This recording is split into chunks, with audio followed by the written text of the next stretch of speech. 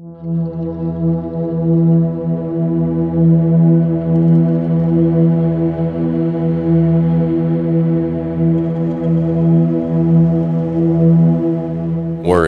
does not empty tomorrow of its sorrow. It empties today of its strength. Corrie ten Boom.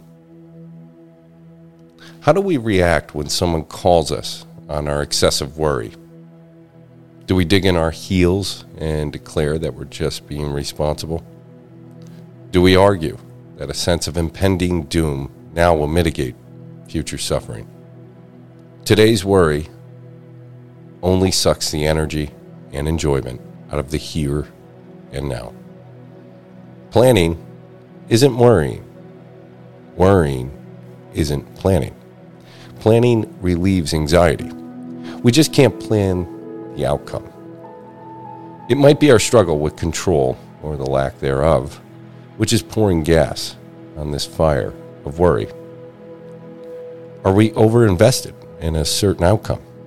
All the stress in the world won't give us control over either the results of our efforts or the efforts of others. In our addictive and or codependent ways, we were the consummate manipulators who wrote scripts for everything and everyone to live by. If only everyone could save time and see it our way, wouldn't everyone be happier?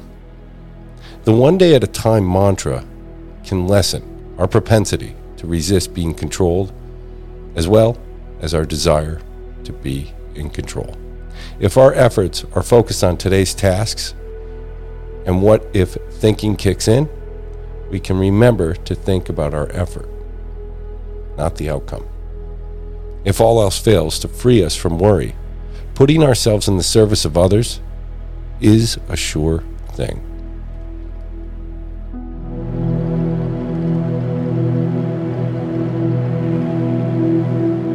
Thanks for starting your day with hammock readings, and we look forward to seeing you again tomorrow.